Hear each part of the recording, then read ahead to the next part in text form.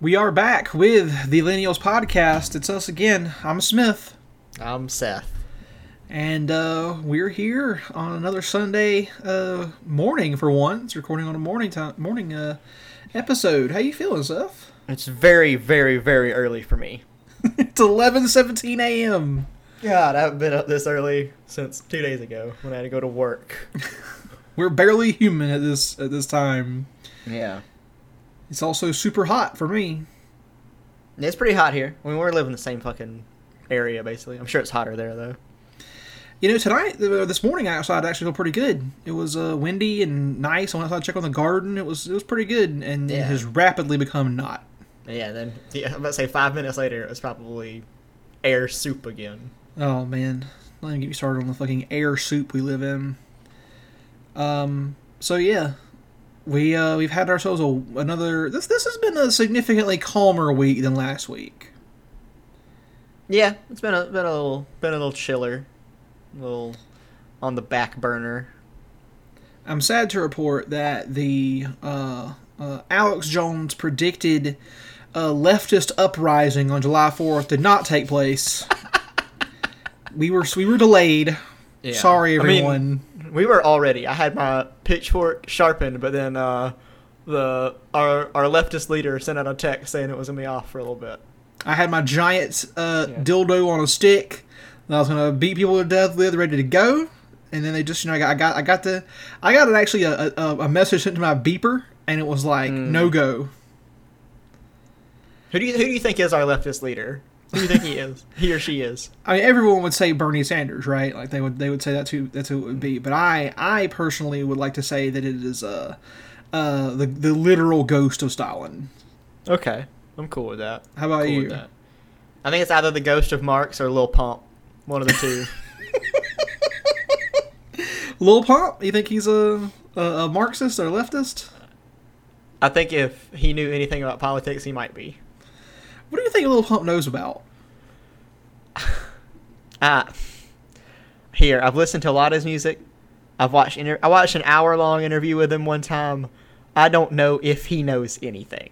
But in his defense, he's 17 years old. And he's 17? He is 17. He's younger than you. He's younger than me, considerably younger. He's a literal child by the definition of the law. Yes. So... He can't even vote! He can't even vote. Holy shit. You're right about that. So yeah, I don't know what he knows or what he believes in. I think he only believes in Lil Pump, which, that's fine with me. I assume he knows a little bit about pumps though, right? Like something? Yeah, I guess that's where he got his name from. I think he talked about it one time. I think it's like because he liked to play the pump shotgun in some video game or something. I don't know. I thought he was a pump repairman. Oh, you mean like an actual, like a mechanical pump? Yes. Oh, yeah, probably not that. No, I meant the shoes. Oh, he repairs those specific types of shoes? Yeah, pumps. That's not a good business model. I'm going to tell you right now, Seth, I don't know what pumps are in terms of shoes. They look like high heels to me. Yeah. Are we doing shoe talk now? I guess. What are your favorite shoes? I mean, I'm really into shoes, so I could talk about this for like an hour, but we don't have to get into this. My favorite shoes are the ones that protect my feet. They slip on over there, and I tie them up, and then I'm good to go. That's my favorite kind of shoes. Yes, you are a shoe minimalist, I'd say. I am not very smart when it comes to shoes or clothes. Yes. I'm not very good with clothes, but I counted. I own 13 pairs of shoes. Let me ask you some stuff. Do you know what colors go with what? I know. I have a pretty good understanding at this point. I'm still not great at it. That's why I try to wear stuff like black and khaki and like blue jeans as much as possible, but overall, I'm getting the gist of it. I'm still not perfect at it. I don't know where you acquire this arcane knowledge that everyone seems to know, but except for me. I mean, I learned it from our mom. I apparently didn't pay attention. I don't know. I was busy, probably reading a book about, I don't know, fucking aliens or some shit. Yeah, but you normally wear blue jeans or shorts, like gray shorts anyway, so you don't have to worry about matching that much. I started wearing basketball shorts recently. That's my new thing. That's good. Are you going to try hooping? Bitch, I'm going to go back to hooping. I'm not going to try it. Oh, yeah, you're going to go back to your hooping days. I'm going back. Yeah. We used to play in college a little bit, like not like Yeah. actually play, just like fuck around on the court, shoot. Yeah, they used to call you Dunk, right? Dunk, yeah. That's like they call me Dunk for my ability to dunk, not because I would routinely dunk my head in lakes and shit when I was drunk. That's why they call me Dunk. Oh my god, there was one night when I was extremely drunk and I tried to run out to the lake in the middle of this dorm complex to see these geese, and the geese chased me away, and then the cops showed up. And I ran, and they were going to probably, I guess, arrest me until my buddy, who was an Army Ranger, showed up and like gave him his military ID. And it turns out if you're a military guy, you can just do whatever. And so the cops left us alone. Yeah. So that's the one time the military ever helped me in my life. Well, that's good. But speaking, I guess since we're on the topic, speaking of hoops, basketball, I have sad news for listeners of our podcast. Your favorite segment has now lived and died. So we're about to have our last ever edition of LeBron Watch. No! I know. It's unfortunate for everyone, but mere hours after we recorded our last podcast, it was announced that LeBron James has signed a 4-year max contract with the Los Angeles Lakers. So do we like the Lakers or not? It doesn't matter what we like. Ask me who my favorite NBA team is. Who's your favorite NBA team? Whatever team LeBron James is on. So now the Lakers. Now it's the Lakers. It was the Cavs for a long time, Miami Heat for a little bit, and now it's the Lakers.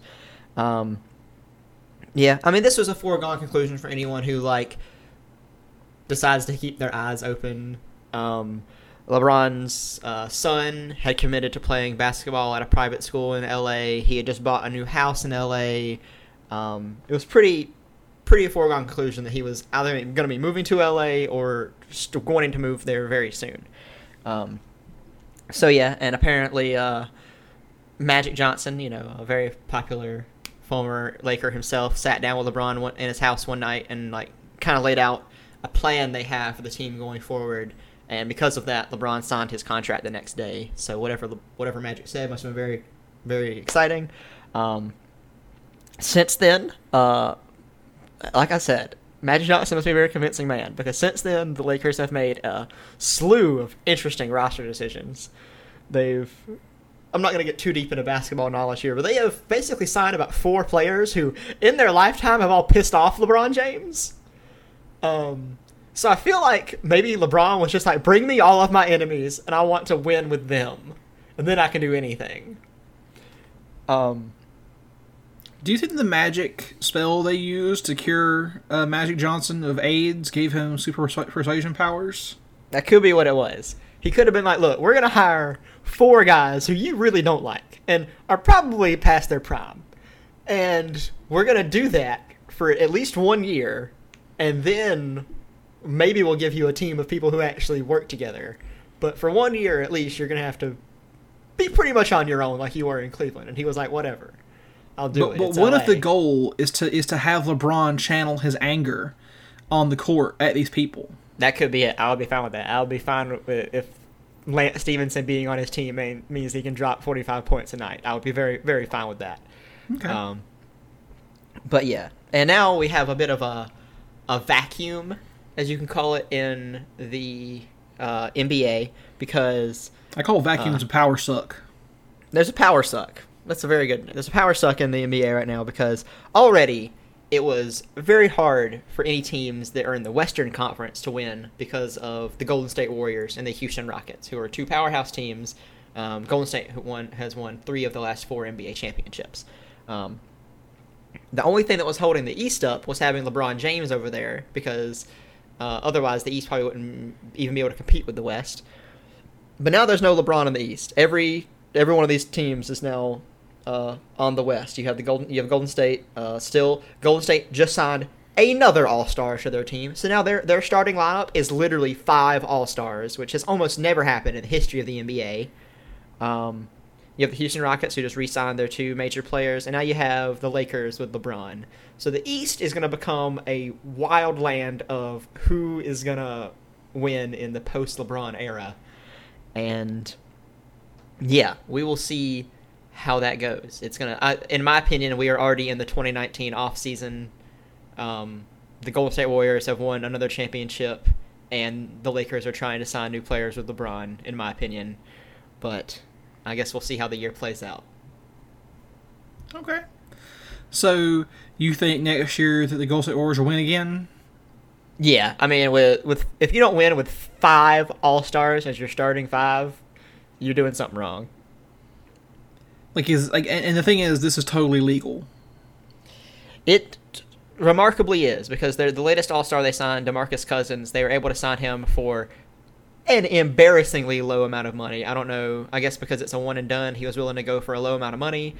But so yeah, they were able to use their max salary, and they trusted the system long enough to get nothing but incredible players on their team. So it's gonna be rough going for not only the West but the NBA in general. Wait, hold on. Who are DeMarcus Cousins?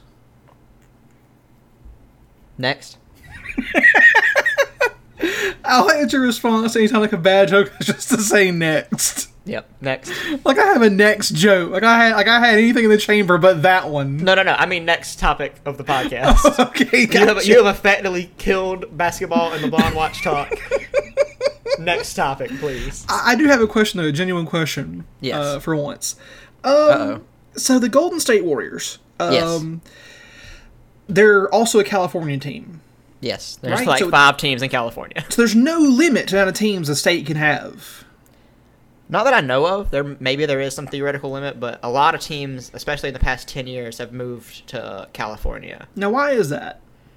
California, there's a lot of real estate. There's a lot of rich people. There's a lot of people to fund stadiums, and it's easier to build. Surprisingly, it's easier to build a fan base out there because there's lots of people who have time to go to games and can participate in basketball as a culture. So it's very easy to move your team out there, and it's very good economically because you can save a lot of. Because if California's willing to make the taxpayers pay for, or actually taxpayers don't do it that much out there. They actually have a pretty good system. But they have rich people out there who are willing to bankroll your stadiums and all that money flowing in. Why would you not do it? Okay. So yeah, it's there's tons of teams in LA now for both football and basketball. So, like, the Golden State Warriors, essentially, are, like, a microcosm of how capitalism works, where one group can amass all of the best stuff, yeah, and everyone else Golden is up State the Warriors have seized the means of production. But, no, they haven't. Because they don't have LeBron James. The means of production is LeBron James. That's true. And he worked for somebody else. LeBron James is the people. LeBron James has been the people's champ for a long time. Only one time in his life did he decide to play for a super team, or decided to build a super team in 1 year, and ever since then he has just literally tried to pull up any team he's been on by himself. And he's just so good he can mostly do it. Yeah, he has for 8 straight years in the East. We'll see what he does in the West now. Okay. So I look forward to it. Next. I mean, if we would move on to, like, topics, like actual topics. So all of a sudden the Blonde Watch isn't an actual topic? No, I'm saying like actual topics in terms of things that I, Smith, have prepared to talk about, and not just meaningless bullshit that I say. Meaningless bullshit is fine too. I wanted to talk about a friend of the show, Elon Musk.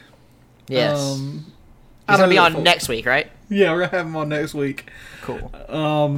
I know folks think that we talk about Elon Musk too much, but I disagree. I think that we should talk about him a lot, because he is probably the closest we'll ever get to a real-life supervillain. But much like how things are in real life compared to fiction, the truth is always lamer than what happens in movies. So we have a very lame supervillain. And this is a pretty interesting that happened recently. So Seth, I think I have a credible replacement for LeBron Watch.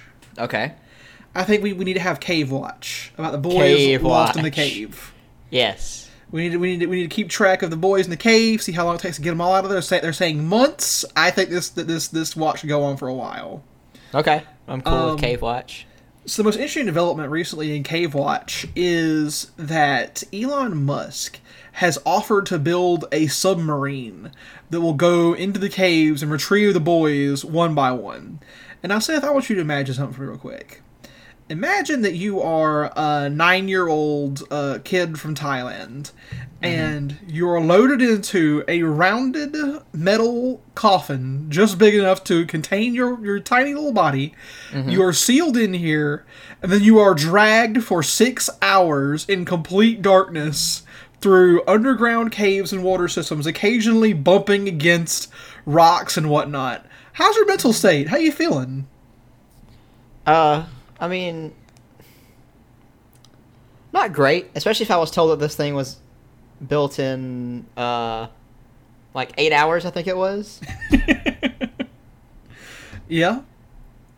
Oh man, we could talk for days about the Tesla's difficulties getting the cars built. That's true. My favorite new contributions are the fact that they looked at the number of welds they were doing on the cars and reduced them. Yeah, the car needs less welds. Don't worry about it. It's okay. It can be less sturdy. And also that they stopped this thing called the break and roll test, which tells me there are going to be a lot of deaths from these cars. Yeah. So, but what I wanted to talk about was this article in The Guardian by Rory Carroll called it's about the Gigafactory. Have you heard of this thing, Seth? Yes, I've heard lots of things about it. The Alien Dreadnought, as he called it. Yeah, and there's one of the best headline I've heard so far. I think you sent it to me. Is that it's what removed all humanity? All humanity has left the area. That's wild. That is just. I just wanted to give you a couple of little excerpts here from this article about how wild shit's gotten out in I believe it's Nevada. Yeah, it's Nevada. About this thing. Now, it says here, when Nevada enticed Tesla to set up a gargantuan battery factory in the desert, America's gambling capital seemed to have hit the jackpot.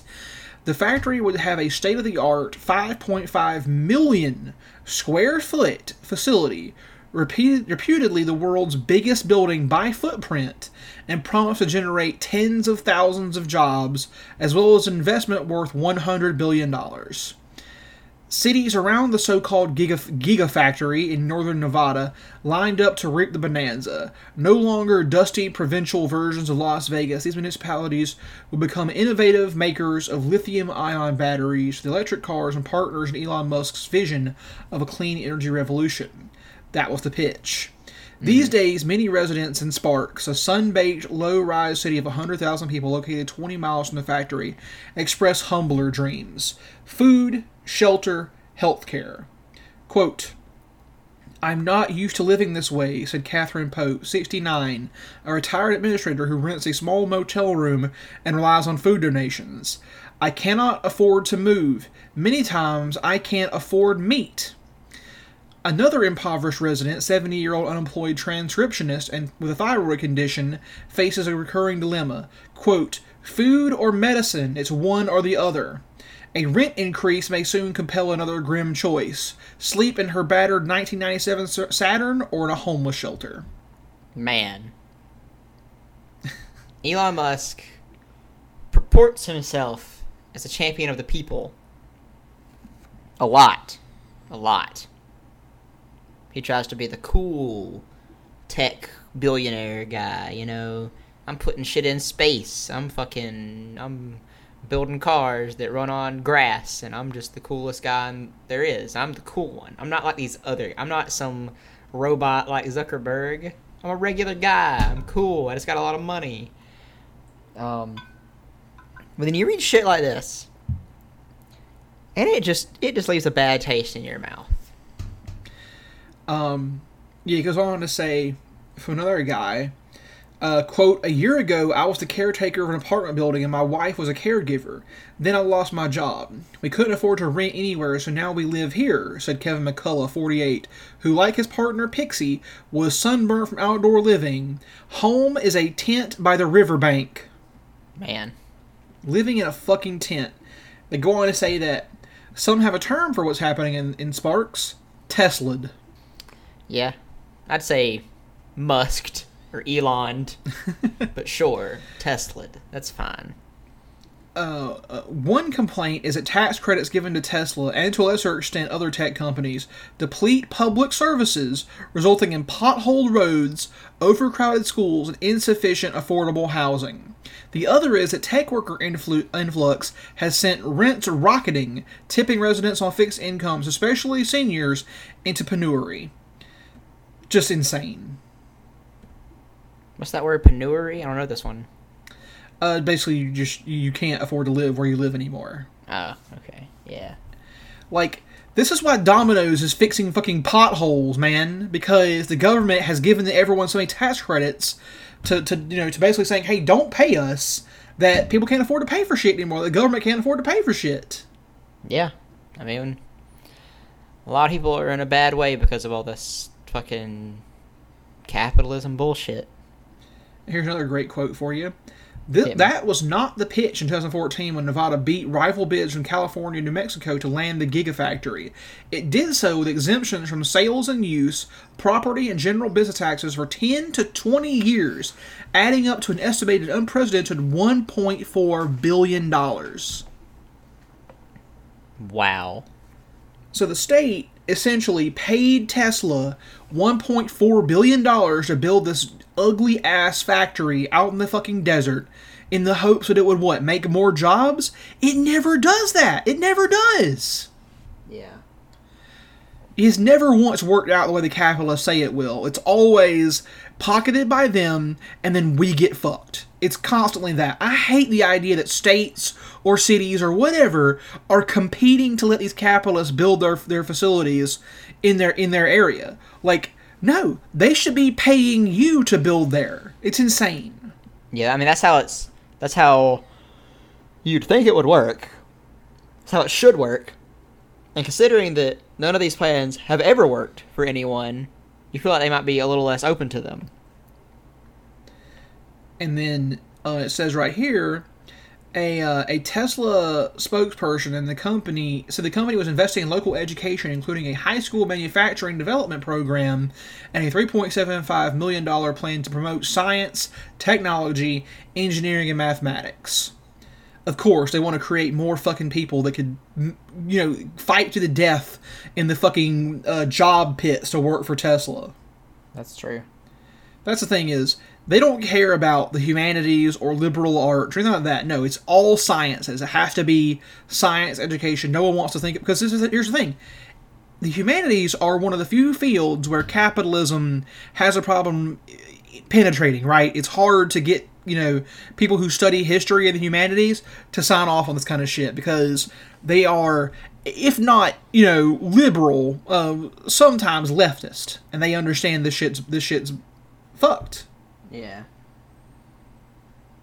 I don't know. It's messed up. And yeah, people it's why people who are in the arts tend to be more liberal in the first place, is because, they have to sit here and see the detriments of all this capitalism, whereas people who, even myself, I'm in the science and technology fields, we a lot of times if you don't want to look at it, you can just see the bright side to all this stuff and never really look at the evil that's behind it all. Yeah, it's ridiculous, man. Here's the thing here from Jenny Breckus, a city planner and member of the Reno City Council, said Nevada could not afford corporate welfare. Quote, I don't believe you can be a low-tax, low-service state and play this economic development game where you give away tax revenue. Yeah, no shit, right? Yeah, that should just be fucking obvious. There's another guy here says, quote, the factory is a good thing, said Omar Alvarez, 28, a building contractor who earned $18 an hour plus generous benefits at Tesla's factory. Quote, well, as long as you actually work there. Yeah. I'm Again, sure. No shit, right? Because, again, they said it right here in the article that, if you work there, it's great, but the higher cost of living that comes with it kicks out anyone who doesn't work there that's in the area, including people on fixed incomes, like old people. Yeah. It says right here, quote, I get depressed. All humanity has left the area, said Pope, who used to work in an architect's office. Her $700 a month ground floor motel room is a dramatic come down from her previous apartments. It says here, the unemployed transcriptionist declined to be named lest identification sabotage her last-ditch attempt to avoid eviction. Asked to name unaffordable luxuries, she replied, quote, ice cream, bacon, a movie ticket. God damn. Yeah, but capitalism cures, right? It fixes things. It's great. Has great solutions to all our problems. So, again, friend of the show, Elon Musk, get fucked. Yeah. Eat your own dick. Yeah, for sure. Oh, man. I'm even hotter than I was before now. Now I'm mad. Yeah. Get too hot. Get too hot. Too hot. Oh, man.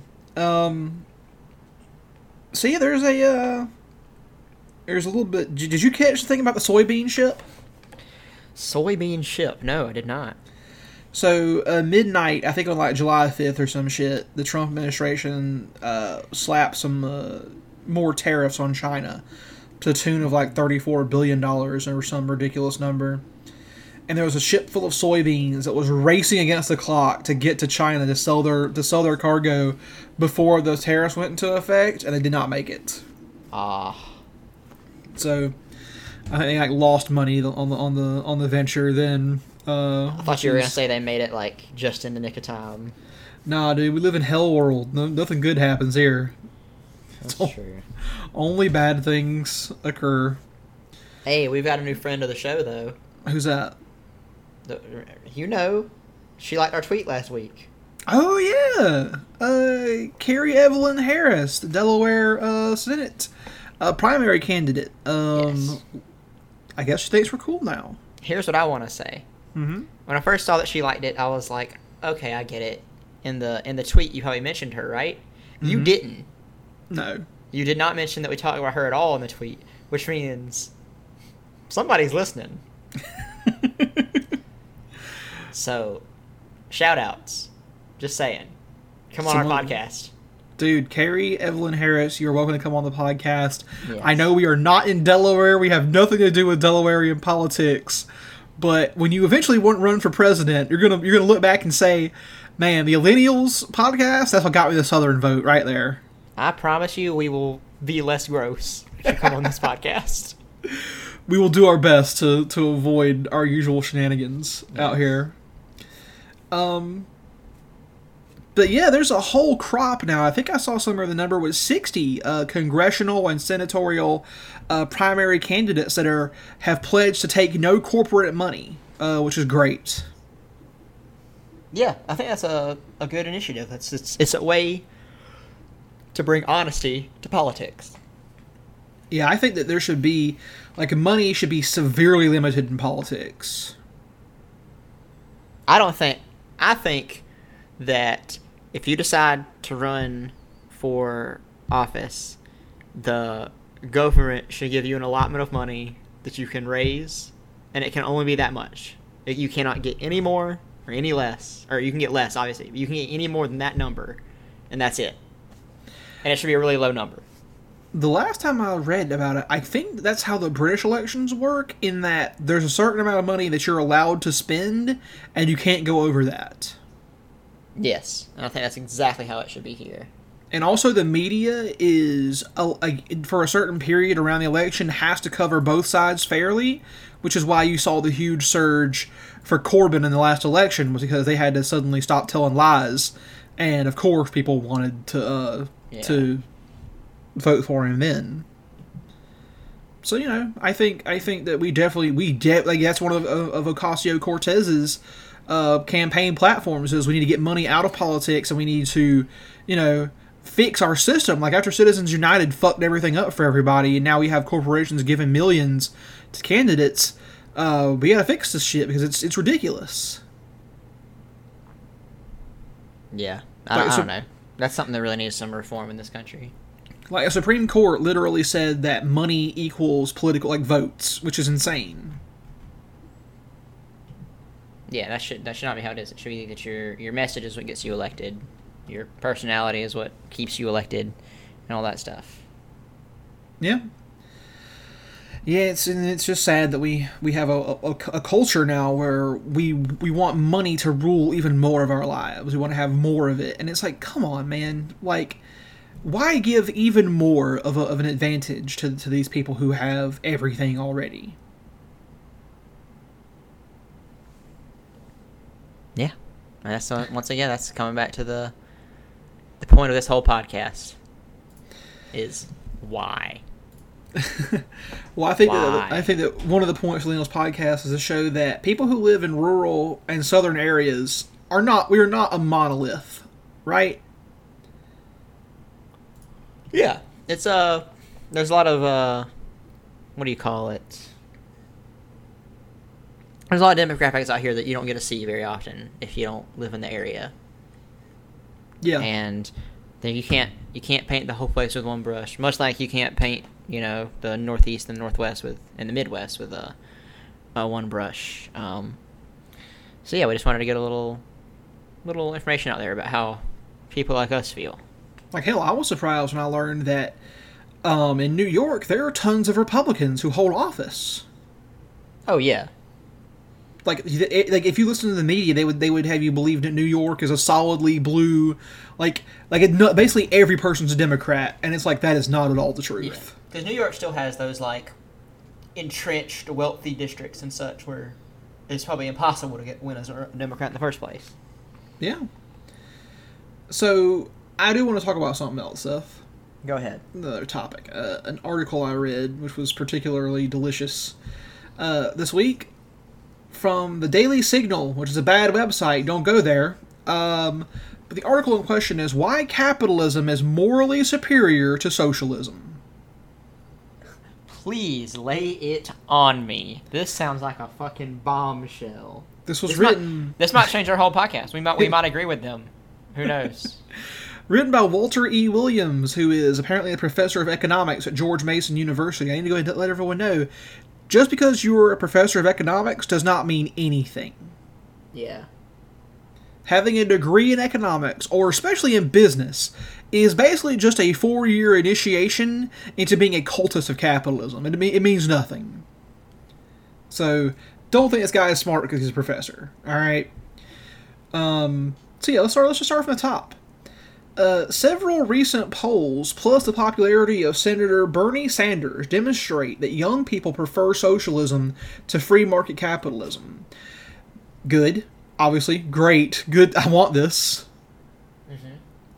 That, I believe, is a result of their ignorance and indoctrination during their school years from kindergarten through college. For the most part, neither they nor many of their teachers or professors know what free market capitalism is. Yes, Stop right I agree. Go ahead. Stop right there. We have discussed countless times in this podcast about how we were miseducated about socialism and communism our whole lives, and we're only taught about capitalism and free market economy. So, fuck this guy. I mean, I would agree with him that we're not told much about it, because if we were told what free market capitalism is, we would hate it. I mean, yeah, we were told that it's the one that we have, and it's the good thing, and you know, we use the word free market because it's like it uses the word freedom, and it kind of plays on our connotations of the word. But we are taught much less pros about the other systems. So This guy has a flawed premise immediately. And basically no cons of free market capitalism either. Exactly. We're taught that it's the way, and it's the way it's going to be.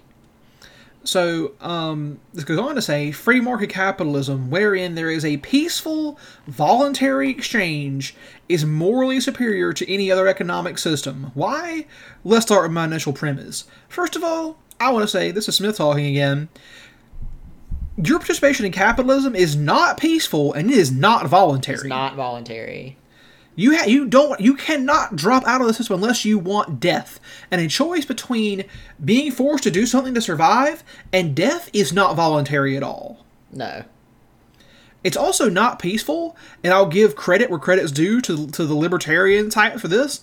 Like, obviously there's a threat of force on you if you do not participate in the way they want you to in the system, right? Yeah. I mean, which is good. Have a choice. Yeah. At some point there needs to be a threat of force to keep people in line on things, because people, I think people are mostly good, but that's not universally true, right? So Yeah, I mean, we like to believe that at their core everyone has at least some level of goodness, but that's not 100% of the time. So, moving on, it says, all of us own ourselves. I am my private property and you are yours. Murder, rape, theft, and the initiation of violence are immoral because they violate self-ownership. Similarly, the forcible use of one person to serve the purposes of any other person for any reason is immoral because it violates self-ownership. So does that mean that, like, elected officials are bad? Even worse than that, a job, right, is the use of one person to serve the purposes of another. That's true. In this system, right, you're serving their purposes, and this is almost close to what Mark said, is the way that person exists is they take the marginal excess of what you create for themselves, and you don't get it, right? It's taken away from you. Also, this is a very dumb, because we are not private property. Private property is the means of production. They are tools and land that is used to produce things. People, human beings, are not used to create property or to create value unless they're slaves. You are your own personal property. Yes. Everything else still applies, but I hate when people say that they don't understand what private property is. No, private property, unless you see humans as slaves, which I'm sure most people who are capitalists do see us as slaves, you're not private property. Yeah, I agree. Tragically, 2/3 to 3/4 of the federal budget can be described as Congress taking the rightful earnings of one American to give to another American, using one American to serve another. Such acts include farm subsidies, business bailouts, Social Security, Medicare, Medicaid, food stamps, welfare, and many other programs. Free market capitalism is disfavored by many Americans and threatened, not because of its failure, but ironically because of its success. Free market capitalism in America has been so successful in eliminating the traditional problems of mankind, such as disease, pestilence, hunger, and gross poverty, that all other human problems appear both unbearable and inexcusable. So, I mean, where do you even start with this, right? Like, where do you even start with what this guy is saying? That's what I'm saying. I'm having trouble even not knowing where to start digging into this. What angle to go from? Like, business bailouts. Hey, we agree on something. We shouldn't bail out businesses. Hey, we got one thing right. Yeah. But the rest of it, like welfare programs, are good and necessary. Fuck off. Those are needed for people. And if you want to talk about my rightful earnings being taken and given to another American, I never consented to building all those Hellfire missiles and blowing up brown kids overseas. I never consented to sending in tanks to Ferguson to quell the uprisings. Hey, my money shouldn't go to that. I don't want that. Yeah, I never voted for any of that. Which is kind of where the idea of, we talked about J. Cole a couple weeks ago, talking about how maybe we should be able to choose where our money goes, you know? I agree. We should. Not a terrible decision. It should be like the Humble Bundle, where when I buy something, I can say how much money goes to charity, how much goes to the creators. Like, give me that. Just give me a little slider on my tax returns, where I tell you where I can just set military to 0 and set like education and welfare to 50 each. And then also it says eliminated disease, pestilence, hunger, and gross poverty. Are you fucking shitting me? I don't. Where do you start? I can't wait to tell the sick, hungry, and poor people that their problems don't actually exist. Yeah, all this is made up. Okay? None of this is real. You're just dumb. I also love that they put gross poverty, not just poverty, because they got to keep qualifying it, right? To say, oh, that's gross poverty. That's a different problem from just poverty, which is okay and fine. They are acknowledging that we need to have a permanent underclass, right? Yeah. Okay. That's just such a weird point of view. No, keep on going. I'm just saying. No, I'm just speechless. I just keep talking. I don't even know why. I don't even know what's going on. The desire of many Americans to eliminate these so-called unbearable and inexcusable problems has led to the call for socialism. That call includes equality of income, sex, and race balance, affordable housing and medical care, orderly markets, and many other socialistic ideas. Holy shit! Those sound terrible! Yes. It's just a list of the worst stuff. Sex and race balance? Like, come on! The guy who's writing this, by the way, is a black guy. Like, come on, really? Dude. Yeah. Okay, that's surprising. If his picture's not a lie. And, I mean, affordable housing and medical care, first of all, fuck affordable housing. I don't want affordable housing. I want free housing. Alright? I want free housing for everybody. I also don't want affordable medical care. I want free medical care for everyone. Like, yes. This guy doesn't even know what we want. Like, he thinks he knows what we want, but we're even more extreme than that. As I've said 100 times, there should be no cost associated with just staying alive and having shelter. For sure. Okay? There is no reason for there to be a cost associated with any of that stuff. It doesn't make any sense that just to be a person in this country, you have to be making some kind of money, or you have to have enough money to just pay for those couple of hurdles, and then you can have anything else. It doesn't make any sense. No, because, I mean, it should be on us as a society. Like, you even look back to the very beginnings of human civilization, when we were villages or hunter-gatherers, we all took care of each other. We understood the inherent value of providing stuff for each other on a cooperative basis, because that strengthens us as a whole. Yeah. I mean, working together and taking care of each other is going to be the answer to a lot of our problems. We have to. How soon we're going to see that, I have no idea. Alright, Seth. So you ready for the pièce de résistance of this fucking thing? I'm ready for the kicker. Alright. Oh my god. This is going to hurt me to read. Just give me time. Let's compare capitalism with socialism by answering the following questions. In which areas of our lives do we find the greatest satisfaction, and in which do we find the greatest dissatisfaction? It turns out that we seldom find people upset and in conflict with computer and clothing stores, supermarkets, and hardware stores. We do see people highly dissatisfied with, and often in conflict with, boards of education, motor vehicle departments, police, and city sanitation services. What are the differences? For one, the motivation of the provision of services of computer and clothing stores, supermarkets, and hardware stores is profit. Also, if you're dissatisfied with their services, you can instantaneously fire them by taking your business elsewhere. It's a different matter with public education, motor vehicles departments, police, and city sanitation services. They are not motivated by profit at all. Plus, if you're dissatisfied with their service, it is costly and in many cases even impossible to fire them. Can we have this guy on the podcast? Oh my god, yeah, Walter Williams, come on the podcast. We just need to talk to you about what you just said, or what I just had to read. Yeah. First of all, I often have conflict with my people who give me my consumer goods. Fuck that. Yeah, and also this is overlooking entirely that, I mean, maybe this isn't the case for everyone, especially if you're from a place where we're from. You don't really have a lot of options. You can't really fire the people and go somewhere else. Like, our town has one grocery store. So if you're dissatisfied with it, you either have to drive 20, 30 minutes away to go to a different grocery store, or you got to suck it up and keep going to that one. You can't really just leave that store. Yeah, exactly. That's how it is in a lot of places, especially in rural areas. And I mean, even in bigger cities, I have friends who live in bigger cities, and like they have a place that's pretty convenient to go to, like at least within 10 minutes of their place. Now, if they want to go anywhere else, it's about 30, 40 minutes, and then you're dealing with big city traffic and higher prices and stuff. So it's like, people don't actually have a lot of options when it comes to these for-profit areas. Not at all. And also, this whole instantaneously fire them, taking your business elsewhere bullshit is the most I want to talk to your manager bullshit I've ever heard.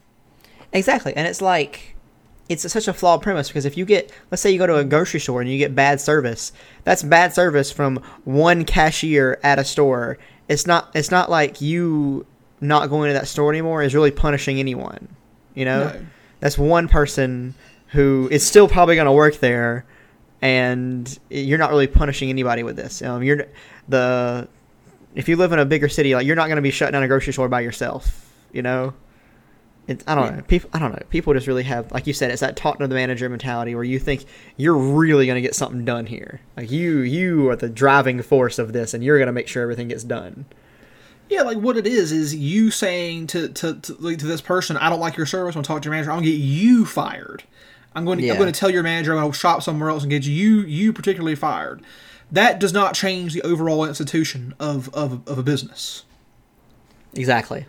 And also, fuck that. If I get bad service at a grocery store, I just suck it up and move on with my day. They're probably having a bad day, just like I'm having a bad day. I don't judge people for that shit. That's ridiculous. Yeah. Like if a cashier is rude to me or whatever, I'm okay with that. It's a very small thing in my life overall. Because that cashier is getting shit on with the same system I'm getting shit on, so, they're probably just having a really fucking bad day. I have solidarity with people like that. I understand. Because there have been many times when I wanted to be, to say shit to people, and I have on occasion, and got in trouble for it, and sometimes I got in trouble for it. And it's like, we're just humans. That's how we operate. We're not robots. We're not yet. They haven't yet turned us into fucking robots. So I want to talk about one more thing, Seth. One more part of this article, which is even more bullshit than the last, if you're ready for it. Mm-hmm. A much larger and totally ignored question has to do with the brutality of socialism. In the 20th century, the one-party socialist states of the Union of Soviet Socialist Republics, Germany under the National Socialist German Workers' Party, and the People's Republic of China were responsible for the murder of 118 million citizens, mostly their own. Their tallies were USSR 62 million, Nazi Germany 21 million, the PRC 35 million. No such record of brutality can be found in countries that tend towards free market capitalism. Man, this guy doesn't invoke some interesting numbers there. Yeah, first of all, the Nazis? You're counting them as socialists? Yeah, don't think so, buddy. Like, here's what they always say, they were the National Socialist Party. And to that I say, yeah, because North Korea is the Democratic People's Republic of Korea. Yeah, and America is technically a democracy. Yeah, not an oligarchy that's disguised as democracy. No, it's fucking bullshit. And also the number of the USSR killed includes all the Nazis they killed. That's actually very true. I've seen this. I've seen the victims of communism bullshit that people count this from, and the victims of the USSR include the Nazis killed in World War II. And I'm like, yeah, sure, if you want to call Nazis victims, yeah, sure, they were victims of communism, yeah. But one of these days, I want to create or find a victims of capitalism. Let's talk about all people killed in our wars and here in America because of our economic programs. Like how many people die of disease that can be treated and prevented, or in the projects or whatever, in the inner cities where crime is rampant and stuff like that, or drug overdoses. How many people are being strangled by the system and might not be dead, but are just working every day to get even an inch in life, and it still is being taken away every month. Like that, and that's a bigger victim for me than somebody who's dead. It's somebody who's just been strangled to their very core, to where they have to work every day and get nothing out of it. I think I saw somewhere where our country had been reclassified from a democracy to a zombie democracy. It's pretty accurate. Yeah. Oh man, these two things take a lot out of me. But let's talk about one last thing, if you're cool with it. Yeah, let's do one more. I want to talk about why won't millennials join country clubs? Oh, I'm ready for this one. By Kelsey Lawrence on July 2nd, 2018, wrote this. I'm gonna read the first two paragraphs of this thing. It's pretty simple. Quote, country clubs sell a new image, the New York Times announced in 1979. Below this headline, an article described a young woman showing up to a country club dressed in jeans and on a motorcycle as a reflection of changing times. Country clubs must accommodate a new generation in order to survive, the paper noted, and the accommodations, lower dues, and special dances for younger members, for example, are only some of the changes being made. Almost 40 years later, a young woman riding her motorcycle to a country club would still be an outlier. Millennials who are burdened with loan debt often can't buy homes, much less drop thousands of dollars on club initiation fees and dues. Parentheses. Annual country club dues run several $1,000s on average, plus initiation fee that's usually no less than $5,000. End of article, in my opinion. Yeah, I read this article, and I think the funniest thing is that right there sums up the whole issue, and everything they say after it is just a waste of time. There's your answer right there. We literally cannot. First of all, country clubs are lame as fuck. Who wants to go there? And also, it doesn't matter because we can't afford it. Yeah, and this is under a flawed premise that we need country clubs. We don't. It's like even millennials who like are a little more well off and kind of have good jobs or whatever, they don't want to go country clubs because that's just not a thing anymore. People want to go do other stuff. People like to go to fucking bars and movies and just all the like different clubs and stuff. Like that's their thing. They don't need a country club because it's just not what they want to do. I'm looking at some of the things that they're trying to appeal to millennials with. Things like paint nights and yoga and personal biking and hiking groups. Like, anyone could do that. Yeah, you can do all that stuff elsewhere for cheaper and probably have more fun. Yeah, no kidding, right? Like, it will be... You just take it on yourself to do it, because a country club provides literally nothing but just an area for old, rich parasites to like, congregate together. Yep. And any place where golf is being played and it's not one of those sky golf places, probably not a great place to be. Yeah, it's not really an area for young people. Like, golf is not a young man or young woman's game either. But here's my favorite part later on in the article. This article goes on for a while. Like you said, it just drags. But this is my favorite part right here. It says, in Scottsdale, Arizona, the Pinnacle Peak Country Club offers potential members between the ages of 35 and 45 the option of a 1-year trial before committing to the initiation fee. Parenthetical. The downside. The fee is $35,000 and trial members still have to put down a refundable $5,000 deposit. Wow. So $5,000? Not much of a trial. $5,000 is more money than I have in the entire world. It's a lot of money. $35,000 is probably the sum total of all my debts, right? Like, that's probably all the money that I owe to people in the world. I could never afford this. It doesn't even touch my debts, but sure. Like, it's insane. Like, that they think that the country clubs, like, oh, the urban country club. Well, guess what, motherfucker? It's not a country club anymore. And also, again, it's more problems with, like, blaming millennials for everything, right? Yeah. Like, we're killing everything. Seth, how many industries have you killed?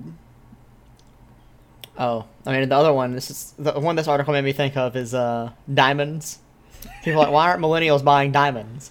And I just have one question. How much does a diamond cost? That's why. Because diamonds literally mean nothing, hold no actual value, but cost a lot of money. So why do I need one in my life? Kind of like country clubs. Yes. Yeah, it's like diamonds should be used for two things: lasers and being ground up for dust on drill bits. They have no use in any other context. You can now make diamonds in a lab, but people are mad about. Do you think people are mad about lab-grown diamonds? Yeah, you can make basically fucking real-ass diamonds in a lab. People are upset because it lowers the value, which, once again, they shouldn't have value. Not really. They don't do anything. They actually provide no service to humanity. It's like all those people who buy gold for the apocalypse. Yeah, I'm gonna trade my bullets for your gold. Sounds great. Yeah, it's like, what value is gold gonna hold then? Like, gold only holds value because we signed to it. In an apocalypse, why would I assign value to anything besides my own life? If you were smart, you'd be hoarding fucking canned food and water and bullets, not gold and silver and art or some shit. Like, no. But, it's yeah. Very true. So, country clubs can fuck off. No one wants to go there anymore. They're racist and sexist organizations. And no one can afford them if they wanted to. Just meet some friends and hang out with them. Basically the same thing. Just do the same shit there. You'll be fine. I promise. Oh, man. So I think that's the podcast. That's an episode. That's an ep. We did it. Mike ep. Uh-huh. We pulled it off. We pulled another one out of the fucking hat. We did. You can find me on Twitter at MCSurf. You can find me on Twitter at lifeofseth _ between the words. Yep. Our art was done by the elusive Marcus Barkley, who may or may not one day actually exist. He's in like a quantum state, you know. I watch Ant-Man, so I know about quantum stuff now. And Marcus exists in a quantum state of maybe. Yeah. So, from New Orleans to New York, Smith's doing the outro this week. You can lead a horse to water, but you can't make you get under it. Yep. We've entered a time where we are stop trying to solve our problems and just want to outlive them. Mm-hmm. Fuck Tom Brady and what's the other guy's name? Kevin Durant. Kevin Durant. And this was the Leo's podcast. Thanks for listening. Yep. Thanks, guys. Be sure to slam that like button and subscribe as well. Bye. Bye.